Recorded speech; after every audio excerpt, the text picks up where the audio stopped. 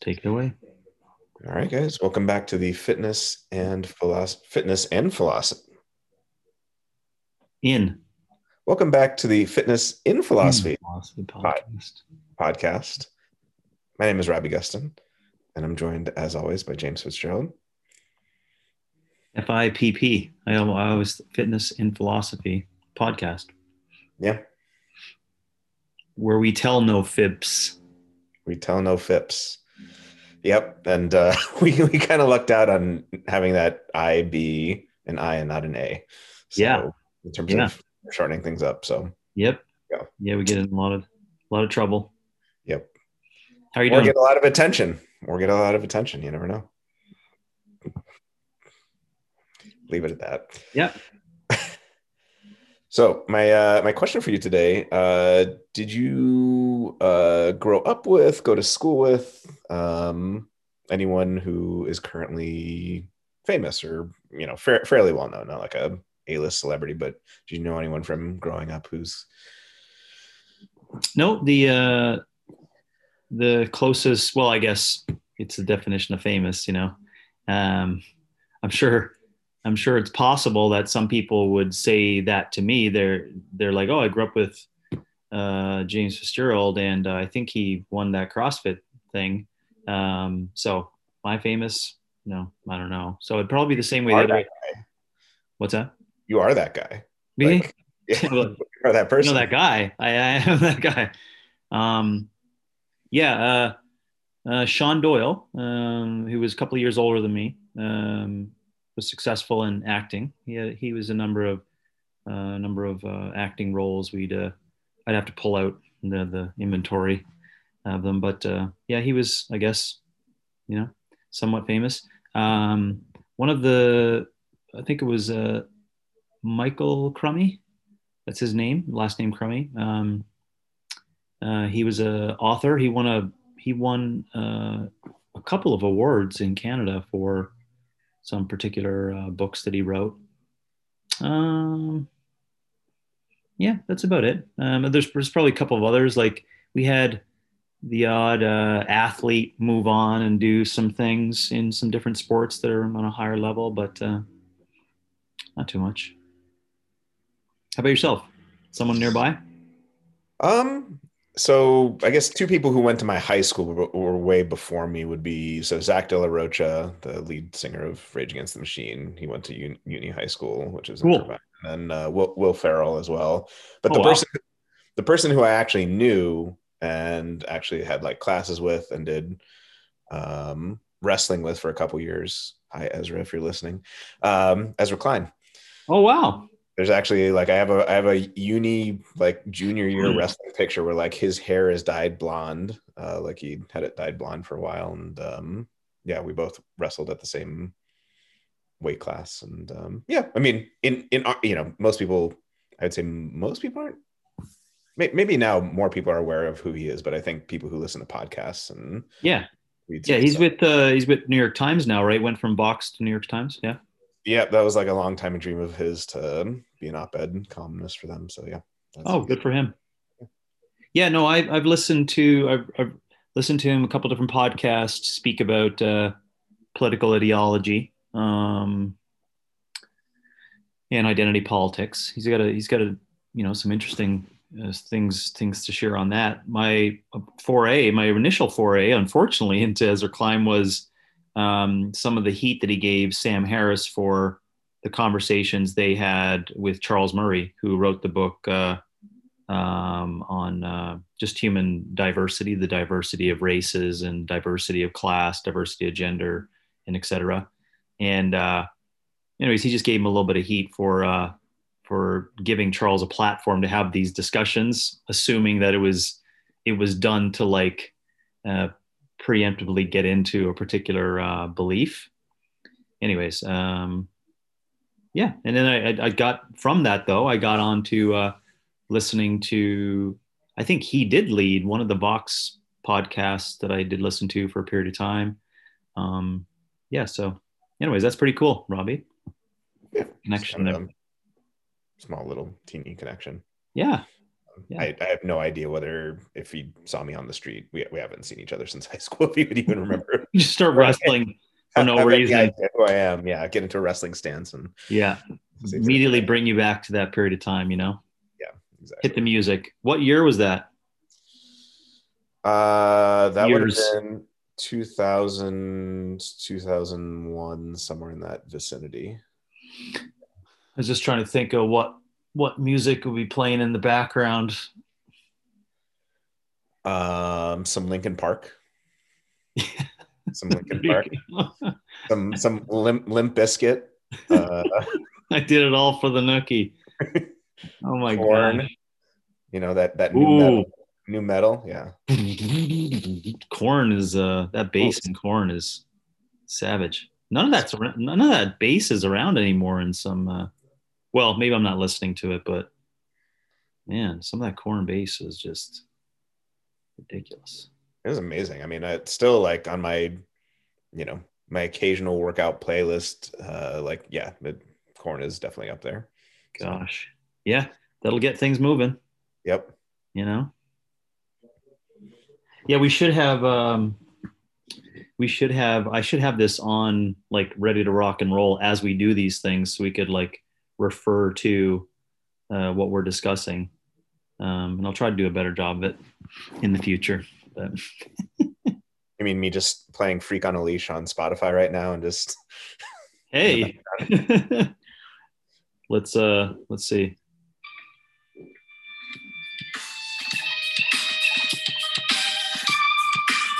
Like, how does that not bring you back to a specific period of time where you just want to, wrestle or do some things aggressively? pretty much, yeah. Like if I'm going for a PR, that's what I'll be on in the background. Yeah. Yeah, I mean, again, maybe like you, I'm just not listening to stuff in that genre as much anymore. But yeah, I don't know of anything that really kind of has the baseline like that does. Yeah, seeing where we are there, just because I have it open, I'm gonna give a shout out to a group that I banged into indirectly through my daughter, a group out of Michigan, Greta Van Fleet, and they got a new album called "The Battle at Garden's Gate," and yeah, it's good stuff. I'll just give them a shout out and listen to that music and. Yeah, let's see here. Yeah, I'll do it just for the 20 seconds or so. The intro to this is really cool. Ready? Yeah. Great.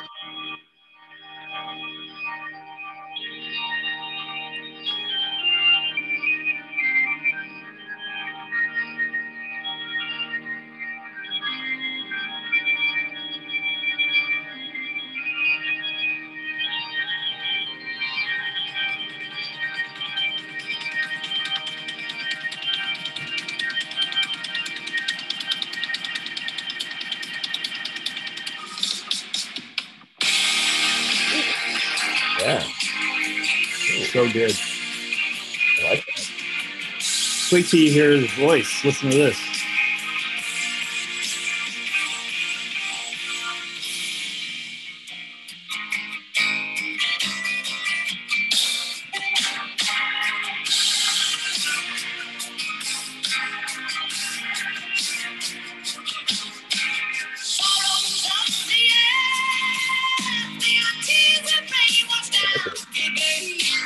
That's really good. That's crazy, right? It's like a Zeppelin, Rush, Janis Joplin, kind of mixture of cool rock and roll there. But my daughter plays electric guitar, and we just always stay privy to these like little riffs she could kind of learn for that kind of genre, 70s rock. And yeah, we banged into that, and she's like, "Dad, listen to this one." I was like, "My gosh, that just brought me right back to being a young kid and listening to Zeppelin albums."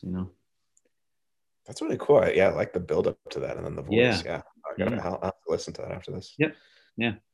I view what we just experienced as a win-win situation either way. Either we fly enough underneath the radar that the rights holders don't contact us, or we've gotten sufficiently popular that, you know what, I don't care if they Yeah. contact us. That's Yeah. cool. They're We mean like, we've gotten to that yeah. point. So. GVF is like, yeah, play that shit. Get Yeah. a call from Hopefully. Korn's attorney. Although as I was listening to music, the Zoom notification came up. Did it come up for you? It said set up professional audio in audio settings. We're not even professional yet. What the hell? There's I'm sure no that's way like we're getting any issues. I'm sure that's like some rights holders thing or something like that. Oh yeah, okay. Yeah, Yeah, it probably. looks like the Apple Music sign. Actually, that's weird. Anyways, Huh. yeah, man. And you're good over there. You're cold and you're surrounded by snow, but things are good. Yeah, overall things are You're not suffering too much. no, and I mean maybe like Wim Hof, the cold is brings suffering which leads to joy. Hey, we'll touch on a little bit of that today for Yeah. some pain that could bring some presence. Yeah. Yeah. Well, let's talk about pain and suffering and all things pain and fitness. Yeah, isn't that so enticing? Like hey, don't you want to listen to some pain and some Yeah. suffering? Gosh, well, let me bring up a tune here. Yeah.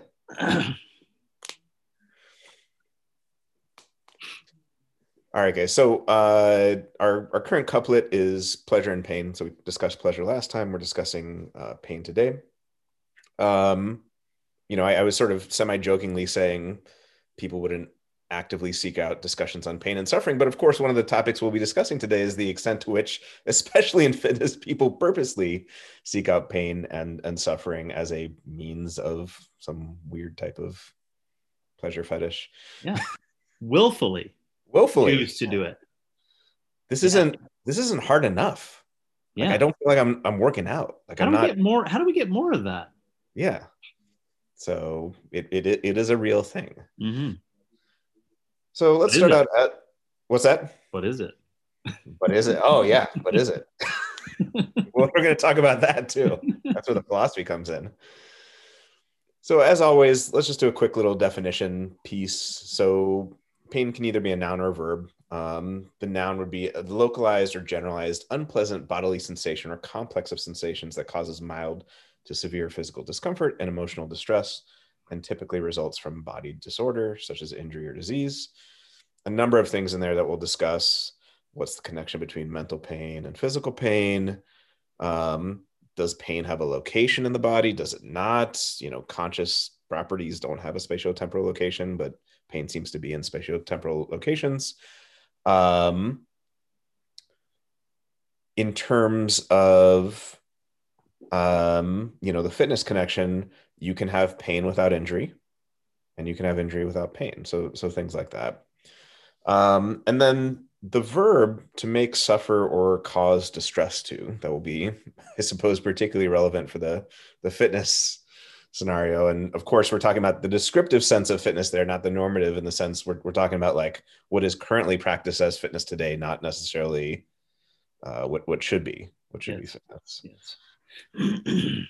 So in terms of philosophical considerations, we always start off with what sort of thing is this thing? What sort of thing is impact? What sort of thing is autonomy? What sort of thing is virtue? So what sort of thing is pain? Well, very much like pleasure, it's not an object or a person. It's a feeling. It seems to be a biological entity as far as we know, ... Maybe in this century that changes. Mm-hmm. But machines are incapable in principle of having pain. Objects are also incapable of having pain. Pain requires consciousness for its existence, so it seems. The apple on the table or the walls in your bedroom don't require your perception of them to exist. Now, of course, that's a famous debate in philosophy whether that's true or not. And there's certain qualities of the walls, like the color and the sound they make when you tap them, whether that requires consciousness or not, that's a different thing. But the actual physical object itself, the atoms do not require your vision for it and your consciousness for its existence, whereas pain or pleasure does. And then there's nothing intrinsically painful about a severe burn, getting a piano dropped on top of you, or buckling under a heavy squat, except insofar as they give rise to certain chemicals in your brain. And we know this because there are people who are born with issues sensing pain, and that it's dangerous, right?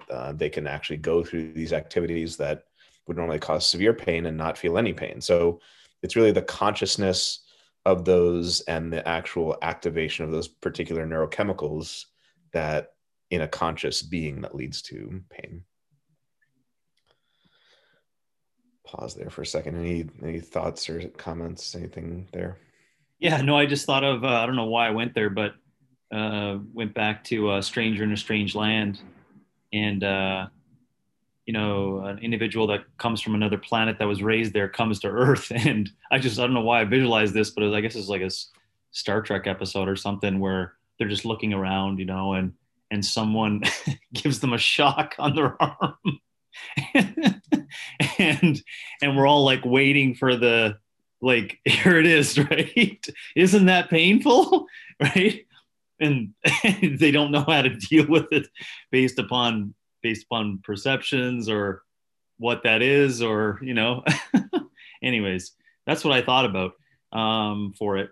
And it yeah, that certainly colors my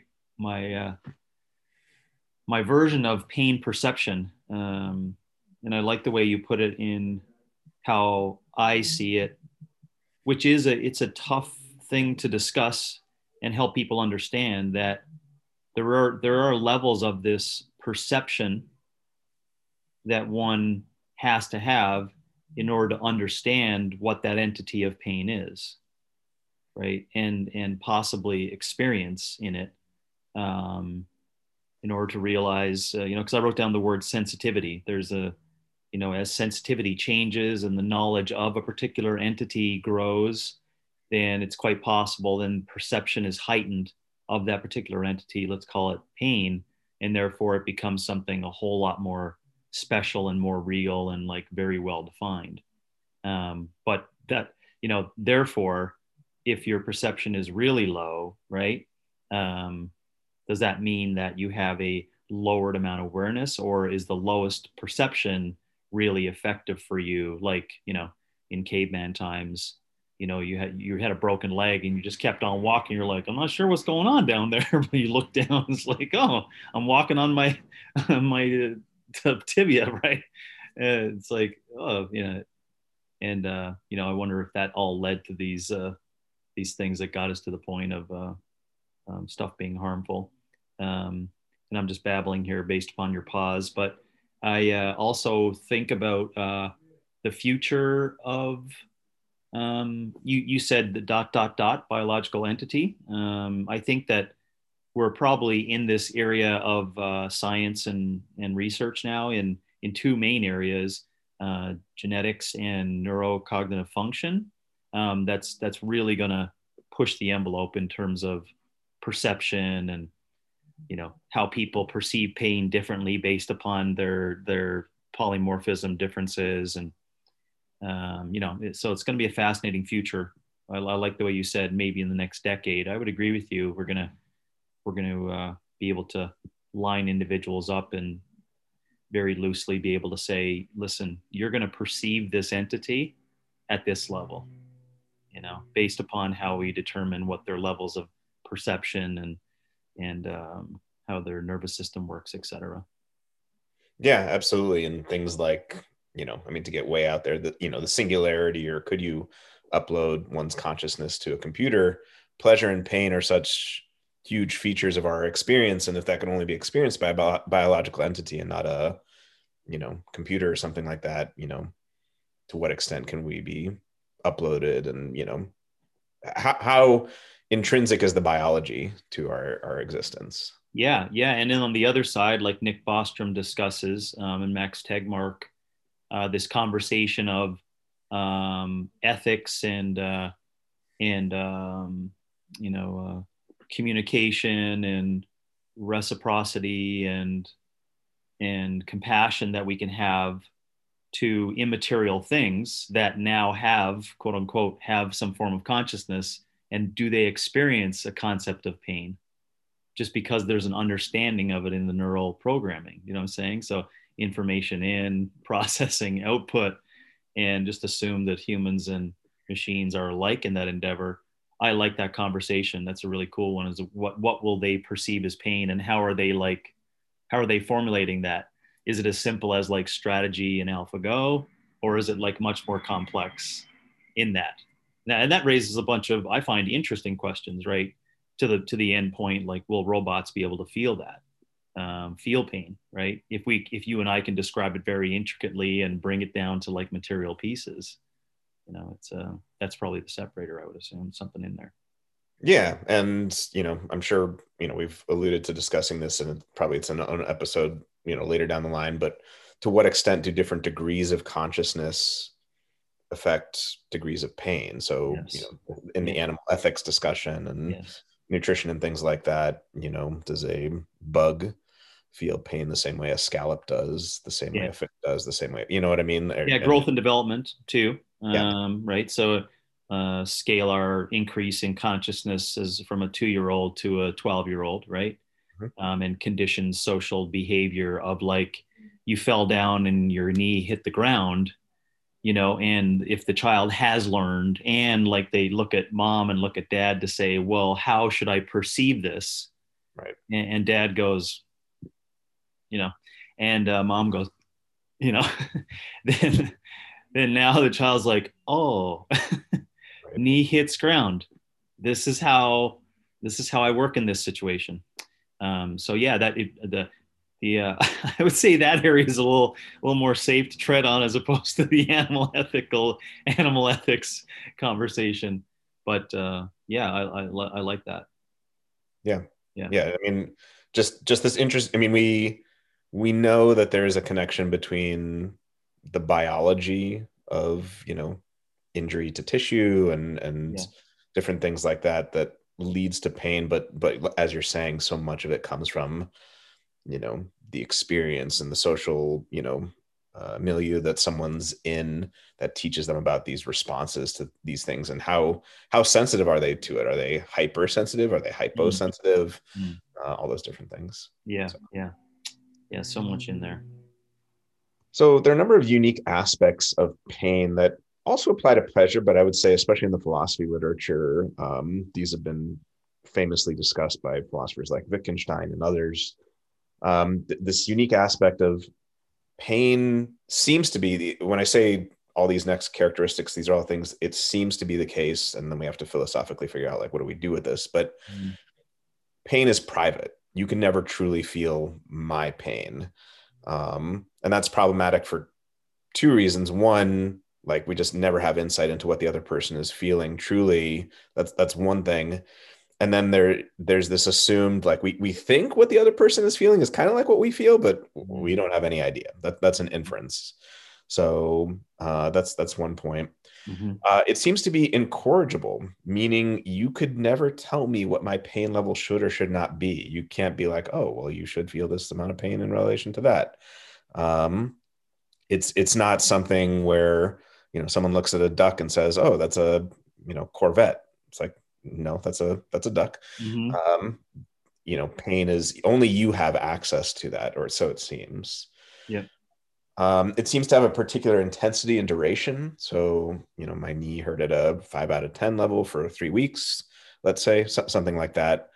Now we try to give quantity to it practically when we go to a PT or something like that, but of course that's the best we can do. But at the very least, we know that there are levels of intensity, whether we can actually quantify them or not.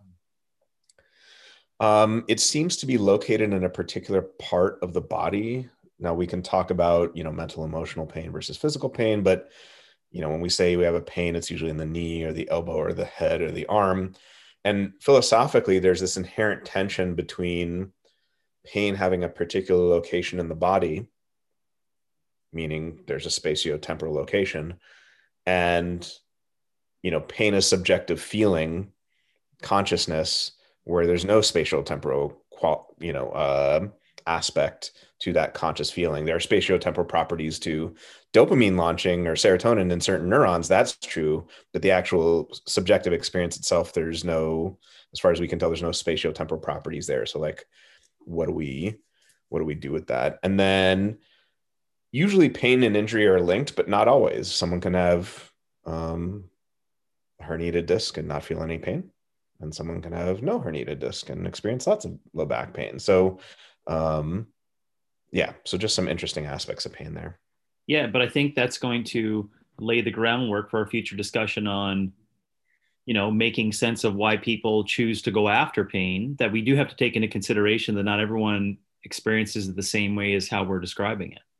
Right. So I think there's multiple levels of that, inside I would hope, Robbie, we stay as close as much as possible inside the physical domain for the conversation. Cause I think it just gets loopy and weird out there outside of that. Doesn't mean we don't want to touch it a little bit, but yeah, that's what I think about. It sets the groundwork for what's to come for people having a recognition that, maybe they're not feeling what I'm feeling.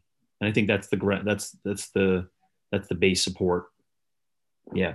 That allows us to figure out exactly what's positive for future exercise prescriptions that are whatever we're going to call it.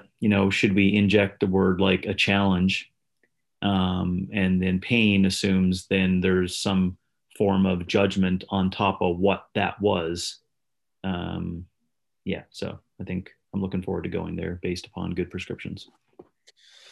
Yeah, and I think that's a very important point that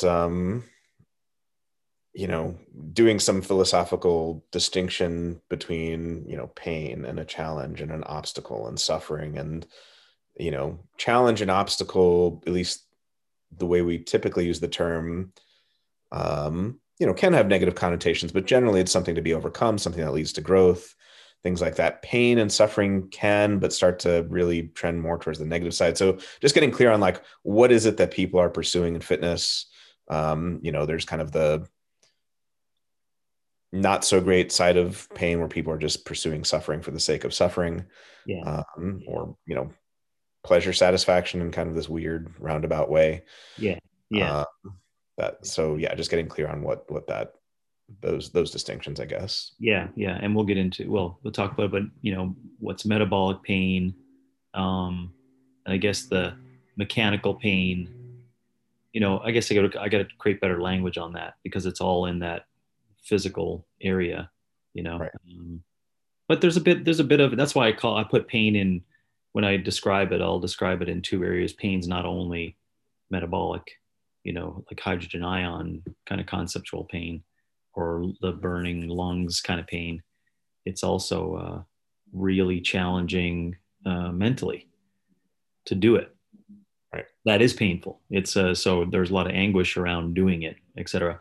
I'm not sure if this is the right spot though, too, but I wrote down that there's particular kinds of martial arts through repetition that I'm gonna hope I'm not using it incorrectly, but I think it was called Wing Chun, where these numerous practitioners would practice this meditative state where people would hit them and they wouldn't feel a thing. And so that's also something to kind of dig into to say, well, how is it possible that a million humans across the board actually take that physical contact and there's some perception, right? There's some perception of pain. Yet in that case, there's none, right? There's no actual perception of it, So, and that links in what you mentioned of there could be physical injury, but it doesn't mean that there's a perception of pain for that physical injury. And I just find that super interesting too, around how much control do we have over repetition and practice to dampen the effects of pain, on if it's necessary, Yeah, and the whole concept of neuroplasticity, like to how plastic is our perception of pain, and what voluntary or conscious control do we have over it through repetition? And I think the example you mentioned is a good one. Clearly, there are some humans, whether it could be all humans through repetition or not is an interesting question, but clearly there are some humans that are able to cultivate this tolerance of pain that most mere mortals just don't inherently possess. Yeah. And that's what I was mentioning earlier. I think that over time, being able to look more intricately deeper down in these people and genetics and neural studies, I think we'll get a little bit more. Yeah, I just don't think we have the tech to kind of look at that right now. No, definitely not. Yeah.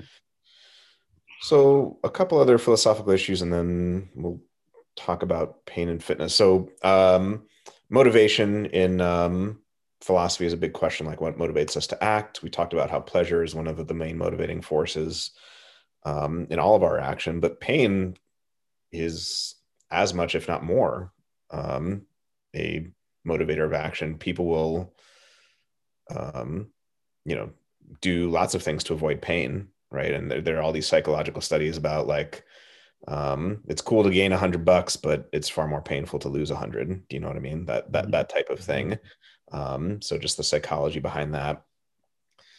Last time we talked about pain, suffering, and last time we talked about pleasure and its relation to happiness, and we mentioned that pretty much all wisdom, philosophy, religious traditions, ever you want to group them together, tended to trend towards this idea that brute pleasure satisfaction does not equal happiness, true satisfaction, true fulfillment. And then there's this deeper question with relation to pain.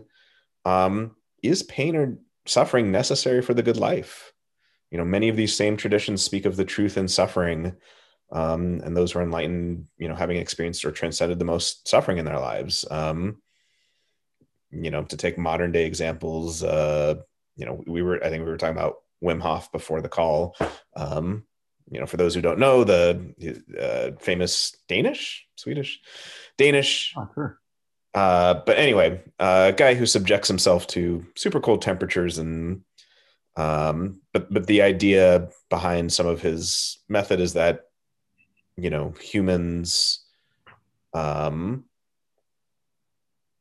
have a intrinsic need for certain types of challenges, and whether you want to call that pain or suffering, I guess that, you know, that comes down to how we want to classify it, but it can lead to all sorts of things like mental clarity and calmness and you know, eventual alleviation of suffering, even though initially, you know, running barefoot up a mountain you know, kind of sucks. Yeah. But it eventually leads to, you know, some higher order type pleasure and alleviation of pain. And of course, in Buddhism, you know, the recognition that suffering is what exists, and you know, we want to try to do our best to come to grips with that. So, just an interesting question for the meaning of life. How important is pain to us actually being happy and fulfilled? Yeah, yeah, man. There's so much in there, but I'll just the way I think about it is the you know it's yeah the word like pain and suffering for each individual has to be discussed, right? Like what does pain and suffering mean to you? Like how do you perceive pain and suffering? Because some people could say that that what you and I would perceive as something that's not really a huge amount of pain or suffering is like their pathway to enlightenment, and to you, me and you are like, seriously, that's painful to you. But we have to respect the fact that they believe that that is that, to their perception. So it's always very individualized in that. I also, when I think about it as a Buddhist concept of it, that it's just present and we just got to figure out how to deal with it. I that resonates more with me because it sits along the lines of my ideas on, or my thoughts on, living the most meaningful life through your ability to adjust. So, well, what does that mean? Well, you're adjusting and making constant adjustments to challenges, right? New challenges that are proposed in front of you. New relationship, getting a job, growing up, developing friendships, etc. These are all challenges, and how you face those challenges and how you deal with them, how do you adjust to them, and the learning that's in that. To my point, that can be really hard, right? So this is where hard is like, well, how hard, and is that pain and suffering? It all depends, how I'm perceiving that. So, and then of course, what gray it makes it gray is there's a lot of people who won't perceive any of that stuff as being really challenging. It's like, and they have to go after like the the really high level things, like jumping off buildings with little suits on with wings, in order to like really get to that point of like, now that was really a big challenge, right? A lot of mental anguish, pain inside of me trying to figure out how to survive. And it's just, yeah, creates it. But I resonate with that for changing the language there, Robbie, into, what challenges are. And if that is considered pain in some cases and suffering, yeah, so be it. Yeah. And I think that, yeah, I mean, like we were saying before, that really is the deep question here, is what sort of thing are we talking about? Is it challenge or obstacle, or is it this deeper pain and suffering? Yeah. Yeah.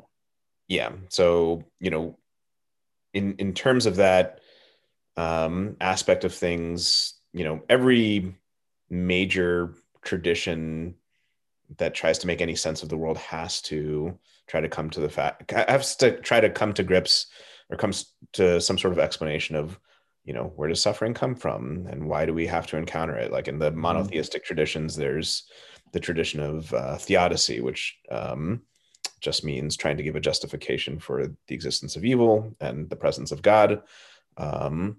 In other traditions like Buddhism and Hinduism and other things like that, there are different explanations, but pain, suffering, challenge, obstacle are brute facts, and we all need to do some mental and philosophical work of, does that lead to more meaning in our lives? How do we view that? How do we interpret these brute facts and move our way through life in light of them?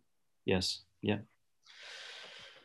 And then kind of the last philosophical piece here is, pain, suffering, and ethics. So, is it always and everywhere wrong to cause suffering? Is that always a bad thing? As we've discussed for utilitarianism, clearly not. Something could be for a greater good. So in the case of, again, the Western monotheistic traditions, there's this, famous attempt to say, well, how in the world could it be that you have this omnipotent, omniscient, omnibenevolent God? He knows everything there is. He's all powerful, and he has the power to, and he has the desire to want to do good things. And yet there is not just some evil, but, large amounts of evil. How do we explain this? Mm-hmm. So in that discussion, there's a distinction that may be somewhat helpful when we discuss fitness, but just sussing out this idea that there could be different levels of pain and suffering. So there's often this distinction between non-gratuitous pain, and the idea here is that pain, some pain that can be redeemed. So childbirth, I have never experienced, but I know that it's, for a lot of people, extraordinarily painful. And yet, birth of a child, college, growing up, death of a loved one, those are all things that, tend to lead towards some higher order consciousness, some higher order good, eventually. And the idea, if you want to think about it metaphorically, is that if you were to put one thing on some side of the scale, you could put other things on the other side to balance it out somehow. Mm-hmm. The gratuitous stuff, this is where it gets a little bit harder. Now, of course, people who, think that the argument or the problem of evil shows that God does not exist think that this is sufficient, and that there's good reason to believe this exists. People who are believers tend to think that gratuitous pain is ultimately reducible to non-gratuitous pain, but these would be things like, rape or the Holocaust or childhood cancer or, an earthquake that God could very easily stop.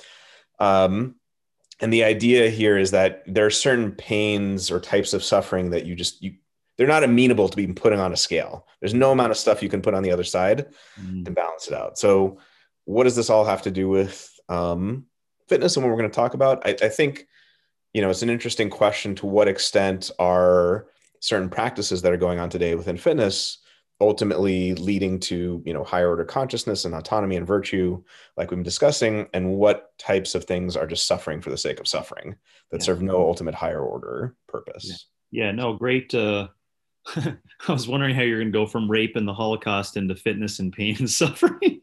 I was like, "Ooh, that took really a dark good turn." No, you did a good job there. And I think I don't have much to add to the summary of it, but it's just that's our lane. Like we want to discuss pain, but they are two very similar. I like the way that's explained. It's really helpful because there are, this is the thing. This is the thing that I notice is especially in the believer's mind of pain and suffering and fitness, and the teacher and the preacher who teaches pain and suffering and fitness, they really do believe that there's some good on the other side of that pain and suffering, right? So you see what I'm saying? They really are a believer in that they're, that will lead to like higher levels of awareness and what you're not good at. And it's like kids tripping up and figuring out that they need improvements. And through that anguish and through all those ordeals, you're going to raise your fitness consciousness levels, So this is an important area of what kind of pain and suffering are you going through that's going to lead to something long term that's beneficial in the context of how we're defining exercise to live a large life. And then what can we pull apart that could be positive, right? That I'll lend a little opportunity for that, that's inside of that. And again, I classify that as the right challenge at the right dose at the right time, which allows people to slowly progress. Now, if they want to call that suffering, fuck, I don't care. I honestly don't care, but it's I think that's where it ties into the conversation, is the non-gratuitous versus gratuitous pain. I like that. Yeah, and I mean, at a certain point, we have to say something like, not all forms of suffering are equally beneficial or worthwhile. Like someone repeatedly hitting me in the face with a baseball bat, like I'm sure I could come to learn some mini lesson after that somehow. But you know what I mean? Like there are certain things that just, especially going back to the fitness conversation, like there are things that are better ways to achieve, higher order autonomy and virtue and things like that through challenges or obstacles. And then there's kind of the gratuitous side of pain and suffering just for the sake of pain and suffering. Yeah, and I'll get to that in terms of what the areas of cause consequence down the road of that, like the constant. Because I wouldn't say people are, because a lot of people are going to take that out of context, unfortunately, and think, oh well, exercise 4 times a week at your local micro box gym is not like that. Well, no, it's not getting hit in the head with a bat that you sign up for and keep coming back for, but it's just less. It's not how you're actually perceiving what that is, but you are actually, like, through your actions and your conversation, hating the whole process, and you're not languaging that because you got to fit in and make sure everything's cool. But it's so much pain and suffering, and it's constant, that I think that we do need to squeak out, well, exactly what is that leading to? How is that somewhat positive? Because I would say, yeah, the which we'll get to, it's the other side of that, and the embedded behaviors make you a slave to the process. You get bought into you thinking that is the pathway, right? So you have to get more and more of it over time in different doses and different amounts, and so therefore it's not it doesn't turn out to be something that's of utility. Yeah, I think that's a good point. And yeah, thank you for bringing that up. For anyone who's listening past the little soundbite that I made before, I actually didn't intend for the baseball bat to be an analogy for group fitness. I just meant it more to say, like, I didn't. In discussing pain and suffering, we have to admit that not all types of pain and suffering are equally valuable and leading to higher order goods. We have to say that some are better than others, and some may not be worthwhile at all. Yeah. Okay, so let's talk about pain and fitness specifically. So we may just start with the question, what's the current view of pain and its relation to fitness? And here we have things like no pain, no gain. My body's not sweating, it's releasing weakness. Thoughts initially on what is the current view of pain and its relation to fitness? Nothing more. I just thought, it's a simple question that I think we covered it earlier, but I think it has to be, let's see if we can try to create some generalizations to that.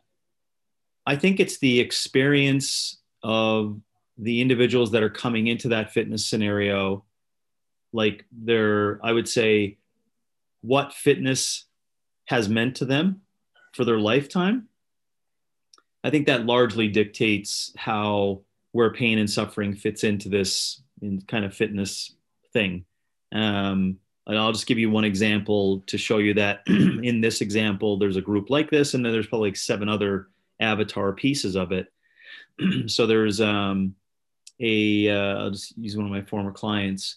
Um, he was 60-ish, through some military training and wartime, let's say 15 years in that in his earlier life, and viewed the the pain and suffering through fitness as punishment, but as punishment that was like a work hard daily discipline that led to a virtuous, disciplined life, right? Like make your bed, do 100 push-ups, run a mile real hard, etc. Right? So, but so he coming into fitness, right, in the early 2000s, to tell him like this is why we do exercise. He's like, that's not why we do exercise.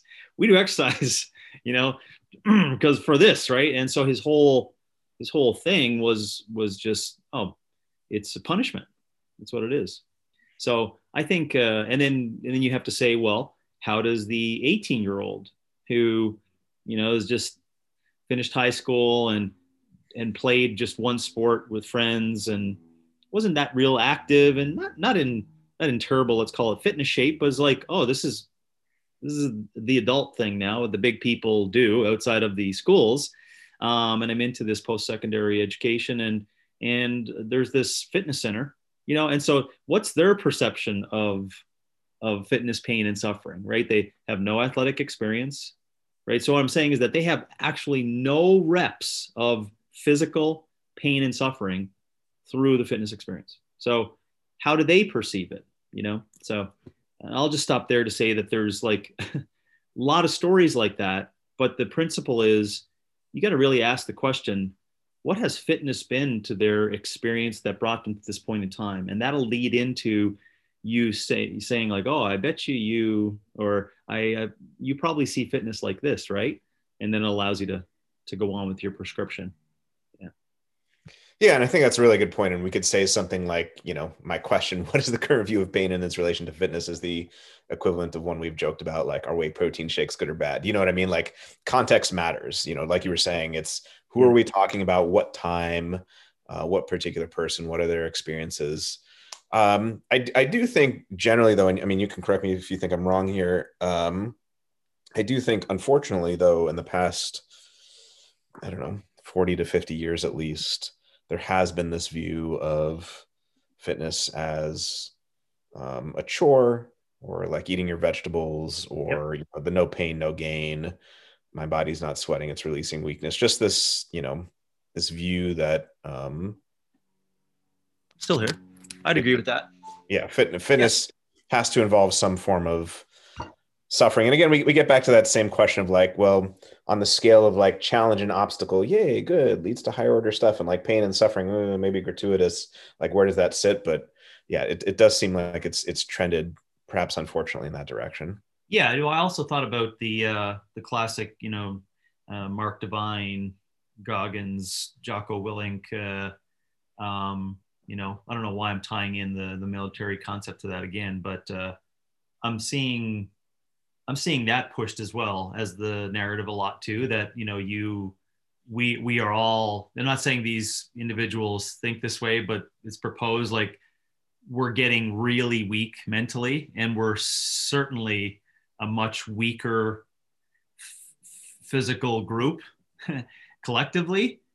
Therefore, pain and suffering, therefore, get your ass out of bed at 4 a.m. Therefore, stop your whining and complaining. Therefore, so all the attempt to move away from this really lazy concept, requires some pain and suffering. And that will teach you all these virtuous things that come with fitness participation. So I would say that's part of the landscape as well. This, working really hard and not even thinking about the quality of the work is the first premise, right? Work hard. Hard work pays off, right?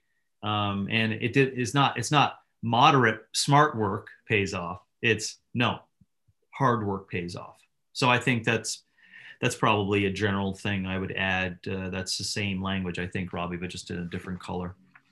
Yeah, absolutely. And I think, you could say that there's just kind of a logical gap somewhere in the argument. It's like, oh, we want to increase resilience in the population. Dot dot dot. That means throw as much pain and suffering as we can at these people, no matter what the kind is, and like they'll figure out how to come through it better.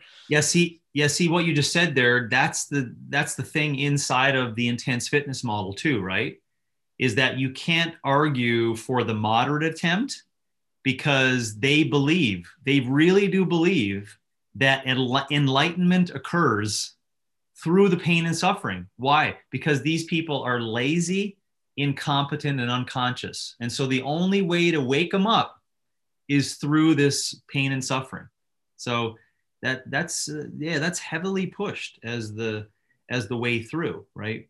And I say believe because they really do believe, like they believe that's the only method, right? And they're scared shitless to say, maybe there's a 7-year approach, right? Or let's buy into the 25-year program.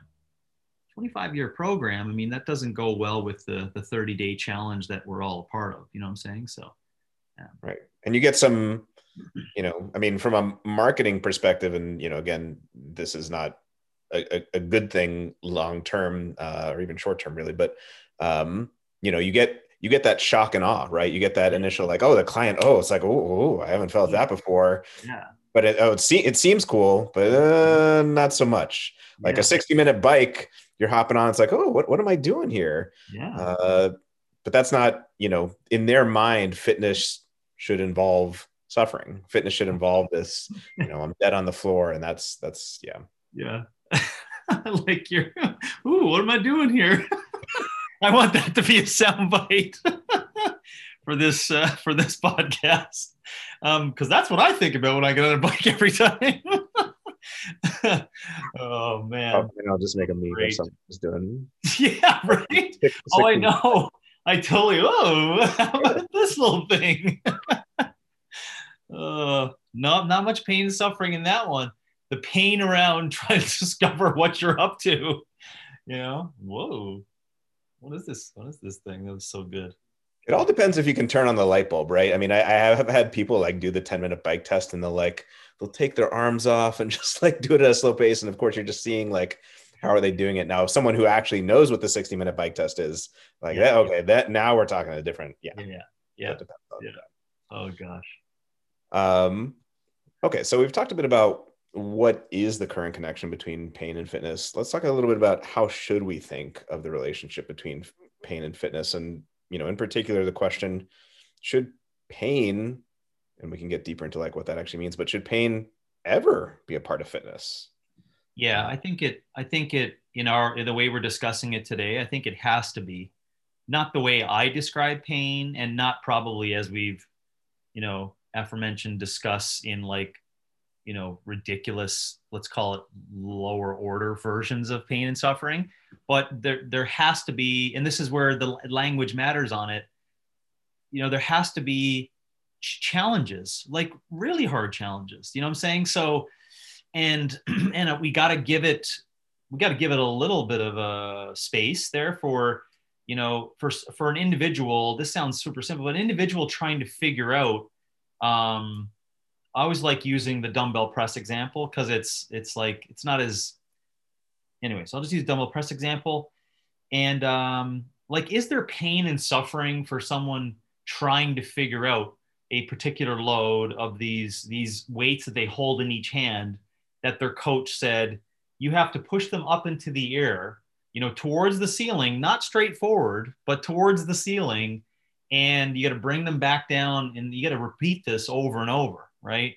And you get all these awarenesses of that, of like, I can't do that. I can't keep my right and left the same. He said, start out here and end in close together, and now there's numbers on it. Like fucking 1, 2, 3, 4. Got to remember to push up quicker, like you see that, like that could be a very, lower form of pain and suffering. Right. You see that? And to some people, there's a lot of pain and suffering in that. That sounds crazy, but it is. That's how they see it. So I think it comes down to, trying to figure out, I guess, what is their experiences, and how are they going to perceive these challenges that I'm going to place in front of you? And as an example, if right away from your experience and their adaptation, someone's like, oh yeah, like this fucking boring. Great, great. I got to figure out a way to raise the level of challenge, right? I have to figure out a way to raise the level of challenge based on how you're adapting to the task that I placed in front of you. So I think that's where it gets kind of weird is the word challenges if I'm embedding that instead of pain and suffering, Robbie. Now on how it's described in, like, let's say pain and suffering, and we take this really simple way of thinking that everyone gets the same wave, or it's like, oh my God, how much is that a part of the fitness zeitgeist? I really don't think there's hardly any time in anyone's fitness experience that actually has, and again, this is a long argument, has any utility whatsoever, right? And now I won't come after this, explaining the concepts of glycolytic and the benefits of pain and etc. But there's no spot for it. So I think it's the perception there on challenges, and if that's embedded as the language. And then secondly, in how people may think we call pain and suffering, it has no part to play in fitness whatsoever. Yeah, agreed. And I mean, I think you're exactly right. This is where it comes down to the language. And I would say that, it has to do with how well have we sharpened these concepts. But if we had to put something on the table today, kind of like you said, I would say fitness absolutely does involve challenge and obstacles, like in order to, make further progress.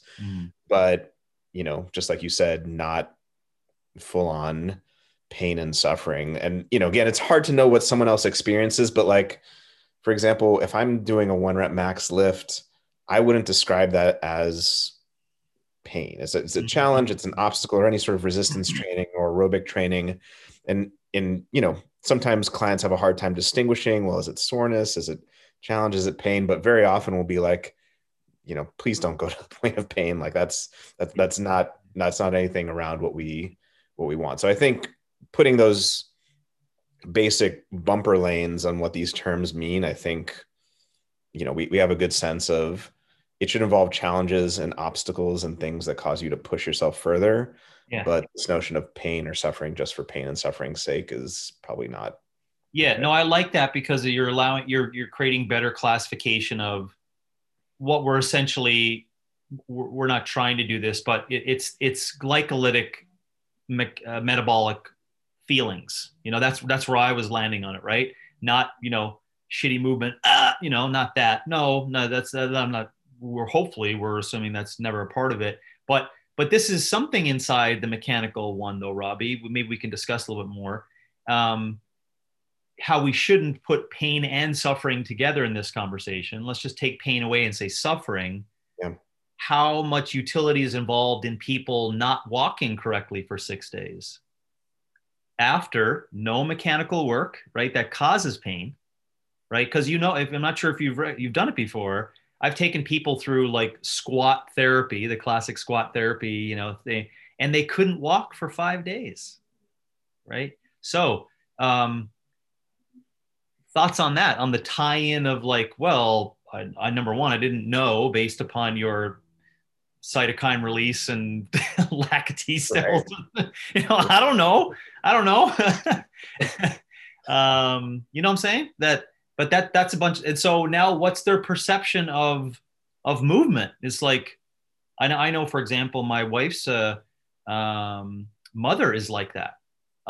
So it has to be intricately, like at one point in time, there was exercise or some form of dose. And it was like, my back hurt and my legs were like really sore and my knees were aching. You know what I'm saying? So they take that story from their mid-30s and it lasts 40 years, right?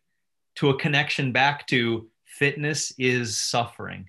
And therefore they'll do whatever it takes to not look at anything that's somewhat similar to it.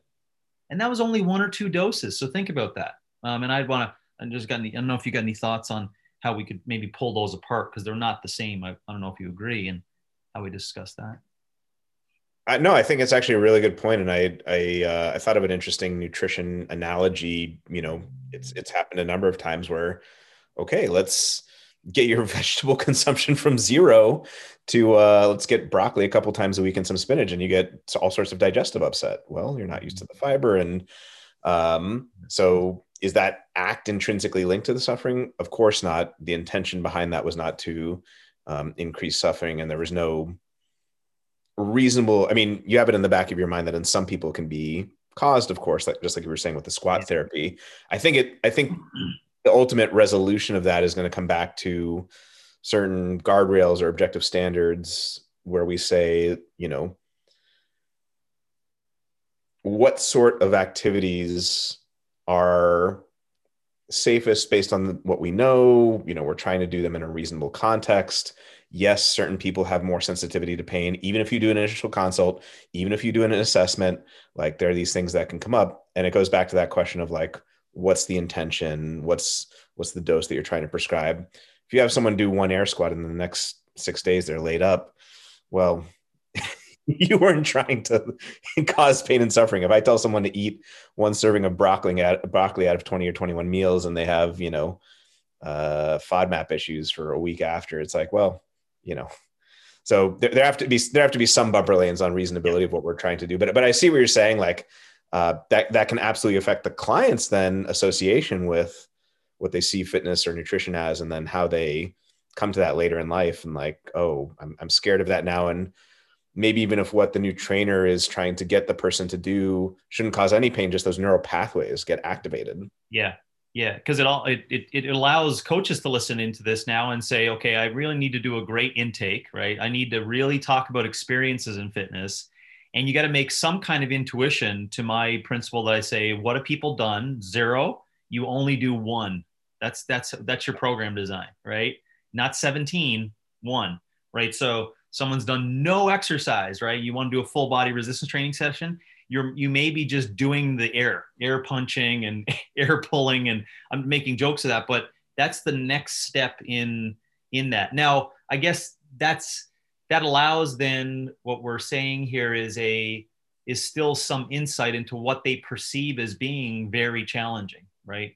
And you just hope that nothing painful or a form of suffering comes from that particular endeavor, right? Because now they can embed behaviors of like, ooh, that was just enough challenge to make me think about things a little differently, that my body and my brain has to like reorganize things to get ready for this again, so I can come back and express it again. That's what you want to have happen. That's the learning that we want to have happen.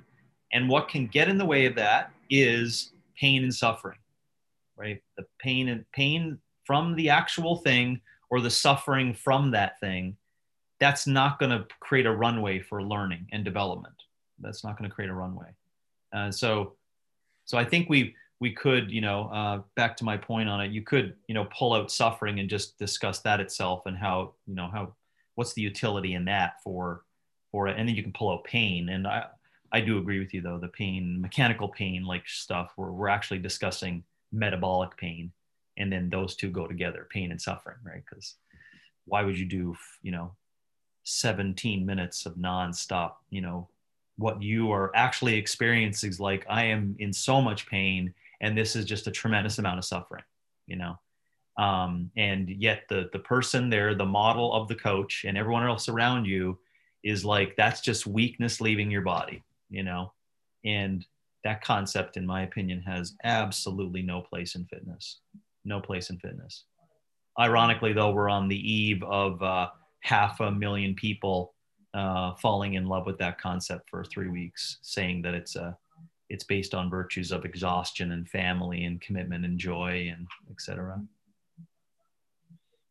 So it's the perception out there that's still there, WOD 21.1 is going to be a 60-minute easy bike. Everyone get a bike. With all those comments. What's going on here? What is this little thing we're doing here? And that's going to be WOD 21.1 through WOD 21.5. We could create a whole new podcast. of things associated with our version of 21 point. Yeah. Oh man. Oh man. Good stuff. So I guess related to that, and yeah, the eve of the open, should the coach ever prescribe anything that will cause the client pain, even if the client is asking for it? And I wanted to make a distinction here, kind of like we were making before, between OPEX pain, the metabolic pathway, where you're in some sort of discomfort, clearly, like lungs and muscles and stuff like that. But it's, if it's done right, it's in a controlled setting. You have sufficient strength base, sufficient aerobic base. It's for a certain period of time. We're monitoring, your lifestyle things. It's a controlled dose. And just like, well, you're clearly buckling under this overhead squat. Just keep going. You know what I mean? That type of stuff. Yeah, well, I'll put it into a metabolic bucket, and then you can come back to the squat, thing. Or maybe you're thinking they're both one and the same, and they got to do 70 of them or something. But, I generally say the coach should say this to themselves, and if they don't have the competencies to be able to come up with this, then just keep coaching, and over time you'll have a better way of formulating this. But you got to say to yourself, how mature is this person? And what level of fitness IQ do they have? And how bought in are they to the long-term pathway and progress to fitness? And if I checked off all those boxes, mature, has the capabilities to express it, and kind of knows where this kind of shit or anything fits into the long-term play, by all means, giving like doses of what would be considered metabolic pain is always a great aha moment that says this after every time. That's exactly why I don't do that shit. This is exactly what you get from it. So what does that person get from it? Remember the what's it called? Non-gratuitous concept. They get an upgraded perspective on why they don't want to do it. Right? Now, you have someone who's immature. And believe me, don't typecast individuals based on this, but this is your gut instinct, because they got nothing else for a coach to work with. Immaturity, low fitness IQ, and no concept of the long-term goal for fitness, right? And you're like, let's just fucking do this thing. And it's burpees and flywheel bike, because you believe they're strong enough, capable. You listen to me in a podcast, and you're like, yeah, fuck that, dynamic contractions, blah, blah, blah. So you give it. This is the issue, right? Is that most coaches are not, they're not taking that data. Most institutions don't collect that data. And the story is not told of all the people that had that experience that we forgot to say afterwards how that embedded behaviors of an aha moment that led to the dependency and addiction of said response. That's the issue. People who don't have the maturity and all the things necessary to do it, they get it, and you can just see the shit churning in their head, right? I can broadcast this fucking shit now, right? And others, I can. There's a whole system set up. I can do it with others, and that gives me that big like numbing response. I could go on and on with the stuff that they get from that, and you can see it happening right after, right? Where they're even like flopping around, like, oh, and then they're like, oh yeah. They're not saying this, but this is what's going on in their head. So that's the issue with the coach giving to your question, where can you do this and when should you do it and does it have a place?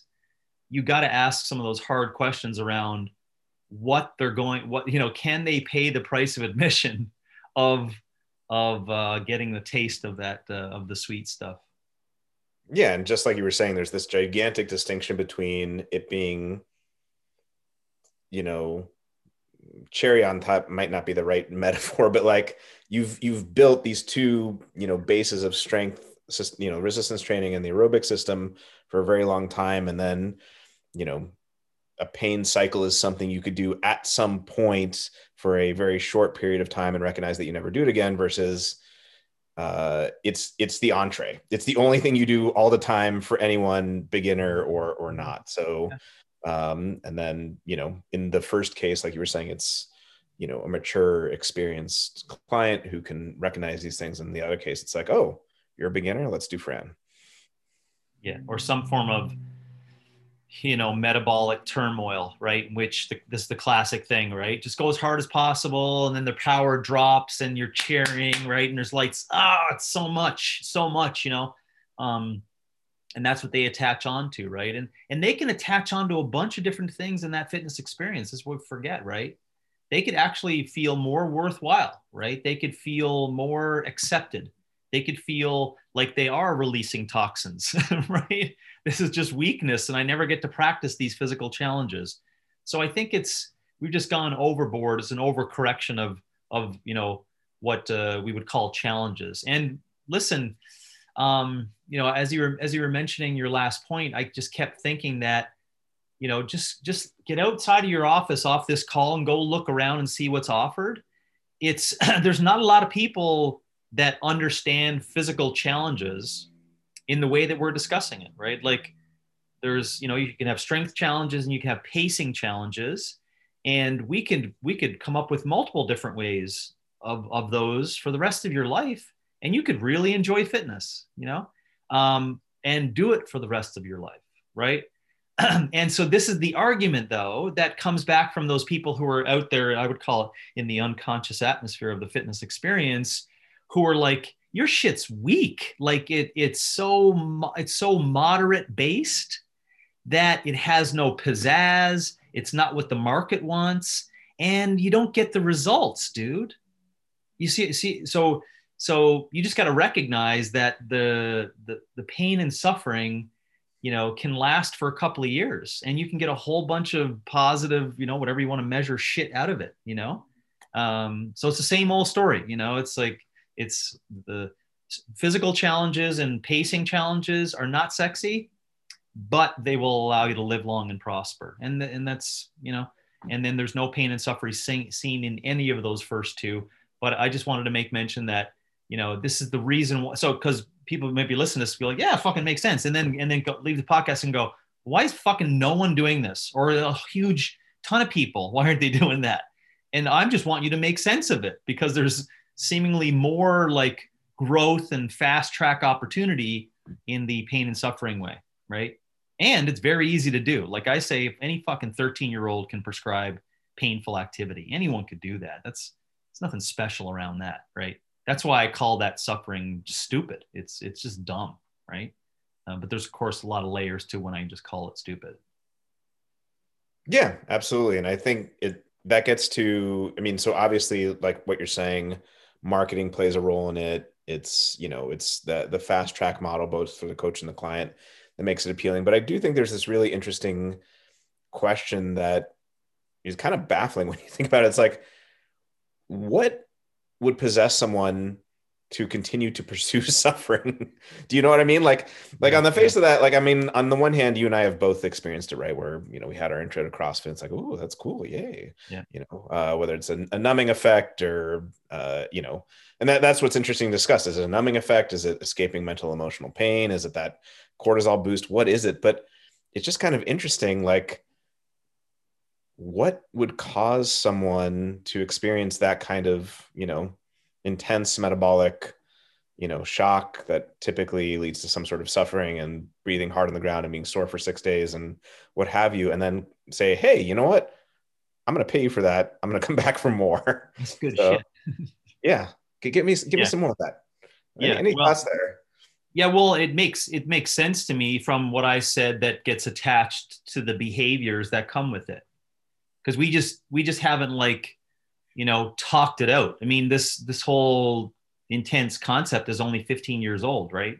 We haven't talked this thing out or discussed the ramifications, right? We haven't, like I talk about, looking at, this interesting study, 15 years down the road from this day, when we can all look back and go, that was a fucked up social experiment of like putting people through the grinder, really thinking we're going to get somewhere with this whole concept, right? Just because people were moving around and we virtue signaled, decreasing disease and et cetera. And in the end, as the story went on, it just didn't look as good, right? But it makes total sense to me because of the embedded behaviors that come with it. It's a crazy thing Robbie, because we have just it's almost like it's not worth doing if it's not that, it's not worth doing if it's not pain and suffering, it, because there's not a lot of things to do today that is really perceived as super exciting. That, number one, you could broadcast, that's another important thing, and that you're going to feel like you're part of community with. And so, yeah, it makes sense to me. It makes sense to me, mainly because I think the behaviors that come with it, the dampening dopamine response, all those things, that's really required for a lot of people today. And now they're getting it through fitness, right? Which is messed up. Right. Yeah. Yeah. Yeah. And that, I mean, that is, kind of a motivator. Like we were talking about pain avoidance as a motivation. Fitness can be used as a means of processing or numbing mental and emotional pain. There are healthy versions of doing that, yep. where, you're working out some things through physical expression. And then there are unhealthy versions of that where you're, I just don't want to think about anything. You know what I mean? Like where people just will purposely distract themselves with, certain activities to avoid mental and emotional pain. Yeah. Like I say, the principles are, why would you want to learn how to be unsustainable? That hits it out of the park. That's the home run that coaches, when they sit on that one, they start doing all the research and the reading of books and the years of service in trying to figure that one out. Because that makes absolutely no sense whatsoever, because it ties in an evolutionary context. It ties in like a longevity, peace, and fitness context. It ties in all of that stuff. And not once did I mention pain, suffering, but that's what actually happens in unsustainable activities, Yeah, absolutely. What do you think about, and here when I use the term fitness, I'm talking more about, what we've talked about before as fitness, let's say, basic resistance training, basic pacing and aerobic stuff. What do you think about using fitness as a means to avoid pain in the future as reason? So things like trying to avoid physical decrepitude, chronic illness, the mental emotional pain of not having a mate. Let's say, like, you want to look a certain way to, be with someone from an evolutionary perspective. What do you think of those as reasons for engaging in fitness? Yeah, no, yeah, I like that. That's certainly changing my way of thinking about my same answer too. I think there's a lot of really powerful learnings that a human can take themselves through mechanical physical challenges and pacing challenges, and really get to building this huge buffer for cognitive pain, physical pain, and other pain. And I at once, not once, but for a good period of time, thought that the pain and suffering inside of the metabolic pain atmosphere makes everything else so easy in life. But actually, what it was numbing me to the sensitivity of reality of the rest of my life. So I thought it was like, oh, this is so much pain that all other things will not be painful, i.e., building this big buffer zone to all this stupid shit like mechanical damage or autoimmune issues down the road. And here I am at late 40s. I'm not embarking on autoimmune problems, which I'm sure I'm going to bump up against because of all the shit that I've done, but I am going to start having big time mechanical issues for the rest of my life. Right. So, but I go back and go, oh, but I thought all of that was in service to creating this huge buffer. And actually it made me less resilient. See, the interesting aspect of that as the story goes on is that yes, physical challenges and challenges around pacing can create a massive buffer for people. And you do not have to have exposure. Like, of course, let's just make sense of it. You don't have to, F your leg up 17 times before you're 60, thinking, oh, that's going to make a strong leg for 60 to 95, right? That's not how physical systems and entropy work, right? So, but you could do a whole bunch of physical challenges on your leg for 60 years that would give you a huge buffer so that when you trip and fall while hiking when you're 72, you recover and 65 other 72-year-olds are done. So that's what I would say. That has just a different way of stating what I've always believed in, of that buffer zone of physical challenges leading to that in the future oncoming onslaught of pain, and preventing that from happening. Yeah, and that gets back to the point we were discussing earlier of not all challenges are equally beneficial. There's kind of this there's this idea out there sometimes that like whatever suffering you go through, whether it's mental, emotional, or crazy WOD or something like that, that will build your character in some regard. And not always, and certainly not equally well. And there are smarter ways to do it in terms of dose response and what someone's ready for. Yeah. So yeah, I think just challenging that notion that any and all types of suffering are equally good at making you a more resilient human being.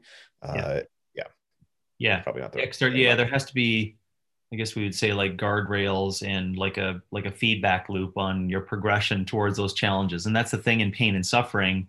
The guardrails are off.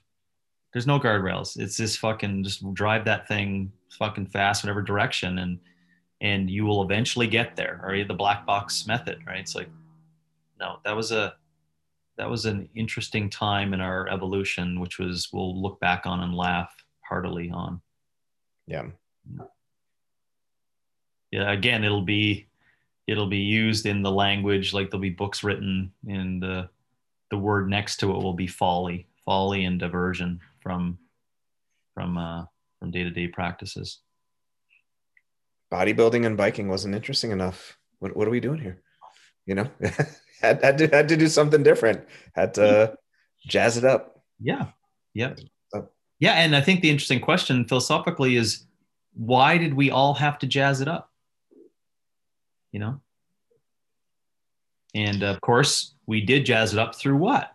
A lot of concepts of pain and suffering, right? Like, but I think maybe back up and just be okay. It's like, no, you don't have to. It didn't have to be jazzed up that way.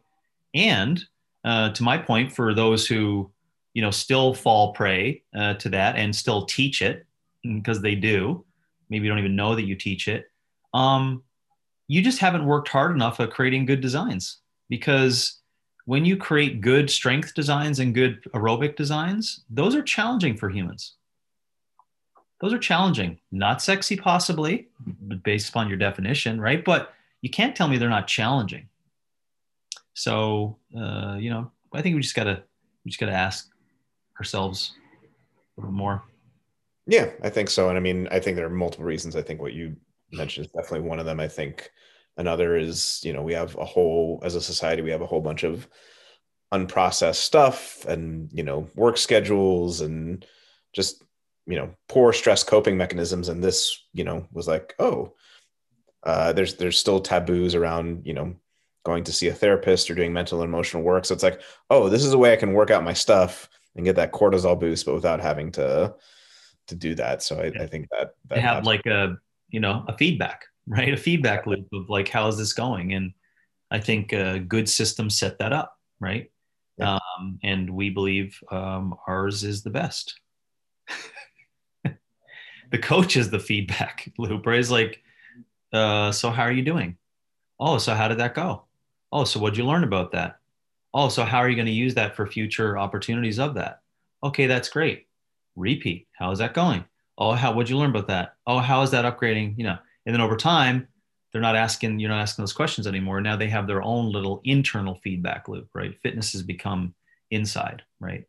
And they're at the point where, like I am now, and I'm hoping, millions and millions of people will be in the future, they can just wake up and enjoy physical expression, and have their own knowledge of their feedback loop for that inside, right? It's not their name up on the whiteboard in relation to others. No. Well, we may have some version of that, but probably won't be, probably won't looking like that. Not the orange heart rate zone. Nope. No zones. No zones. Yeah. I wonder what will be the next color and the next organ to pick on. I'll come up with something. Just saw there's an article today that was basically like scientists have discovered a way to communicate with people through their dreams, and I was like, Inception, here we go, it's Yep. happened. Yep. 2 weeks. 2 weeks. Yep. I think the coolest thing in science that just happened was the new rover landing on Mars and its journey that it's partaken in. It just survived the what they called the 7 minutes of hell of the entry onto Mars and landed safely, and it's now exploring. Oh, that's really cool. I hadn't heard Yeah. that. 7 month journey. Think about that. Think about this too. Just one fact of it. This stuff always blows my mind. This little thing, metal thing that was called that had the rover inside was going 13,000 miles per hour as it entered into the atmosphere inside of Mars. Think about that. 7 months, dude. Like Crazy. time and space, right? It's like incomprehensible. And now that actual uranium and metal and pieces is on that planet taking photos that's sending back to us that takes 7 months of physical space to get to. Oh, ouch. Ouchie. It hurts. Musk wants to make it like 4 months over time with the correct passaging. Anyways, I find that interesting right now. Oh, it's super interesting. Back when I used to study philosophy of physics, there was a famous, philosophical issue from Einsteinian relativity about like what's called the twin paradox. If you have one twin here on Earth and another twin traveling at, super fast speeds, the one twin on Earth is going to age at a normal rate, and then the other twin coming back is going to be, depending on how fast they're traveling, still fairly young. Yes. So, yes. What? The faster you go, the slower time goes for you. Yeah. so much goodness in that. Yeah. Apparently a calendar year is 697 Earth days on Mars too. That's an interesting number. Oh wow. Yeah, think about that. Like, oh yeah. That's really fucking far away. That's super cool. I'll have to check that out. Fascinating. Any final thoughts on pain, suffering? Gosh, no. I think well, not to say that by us checking off things in our list means that we got everything we nailed out of the park, but we did hit on everything that you put together for those headings, and I think we did hit on the obvious, I think concept of this glycolytic thing that we go after over and over. That's essentially where we're getting at, and how often to practice it, and what's its utility, and where does it fit in. We also tied in where culture fits into where that came from and why it does exist in it. And I think that's kind of interesting. And there's lots more to discuss, maybe down the road inside a culture and that for fitness and culture and philosophy. But otherwise, yeah, I feel good about that. I think depending upon the person on the other side, as a coach, it's probably just giving you some new language of things to think about with regards to pain and suffering inside of fitness. And then as a consumer in fitness, maybe you've picked out some words of some noticings, aha moments that you really disliked or liked, and that's good. All that is good because it's making you become more a critical thinker and a fitness philosophist. TM. That's going to be our. That's right. But yeah, no, I think like we've talked about before with philosophy, one of its uses is to be able to zoom out on one's current situation and say, why are things that way? And I think, yeah, for both the coach and the consumer, why do we view fitness in terms of no pain and no gain? And it must necessarily involve suffering, and it has to be a chore that I do. And just like zooming out on that one, it's like, oh, that wasn't always the case. Let's think about and how to, since that doesn't need to be the case and it probably shouldn't be the case, how should we think of things? So just that question is important. Yeah. Yeah. Yeah. It never was. So why should it be? That's the good one. That's the good one in a lot of them, I guess. Yeah. The last 50 years are not the entirety of human history. That's right, man. Yeah. I think I discussed it on a couple podcasts ago, but I'll say it again just because I thought it was a really cool analogy um, of listening to an evolutionary anthropologist talk about, I forget what the context was. Oh, Daniel Lieberman in running, or sorry, exercising. I remember he said like in Homo sapiens existence, if we're to look at like the last 40, 50 years, and we were to stretch that out an analogy of like walking across North America, we'd be a couple of steps off the beach in San Francisco for our current, like that. Ouch, ouch, ouch, ouch, ouch, ouch, ouch. How many repetitions and things? Gosh, gosh, golly.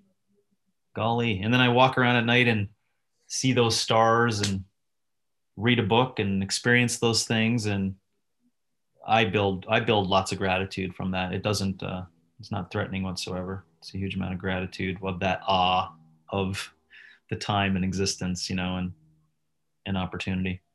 Our outro has to be illegal, so let's continue with another Greta Van Fleet outro. Okay, we'll take it away, and then after this, I'll see you on the other side, Robbie. I'll just click out of here after we complete this next one. But this My Way, this one's called My Way Soon, and I think the intro is nice too, but it gives anyways, the voice I'll let Greta Van Fleet take it from here.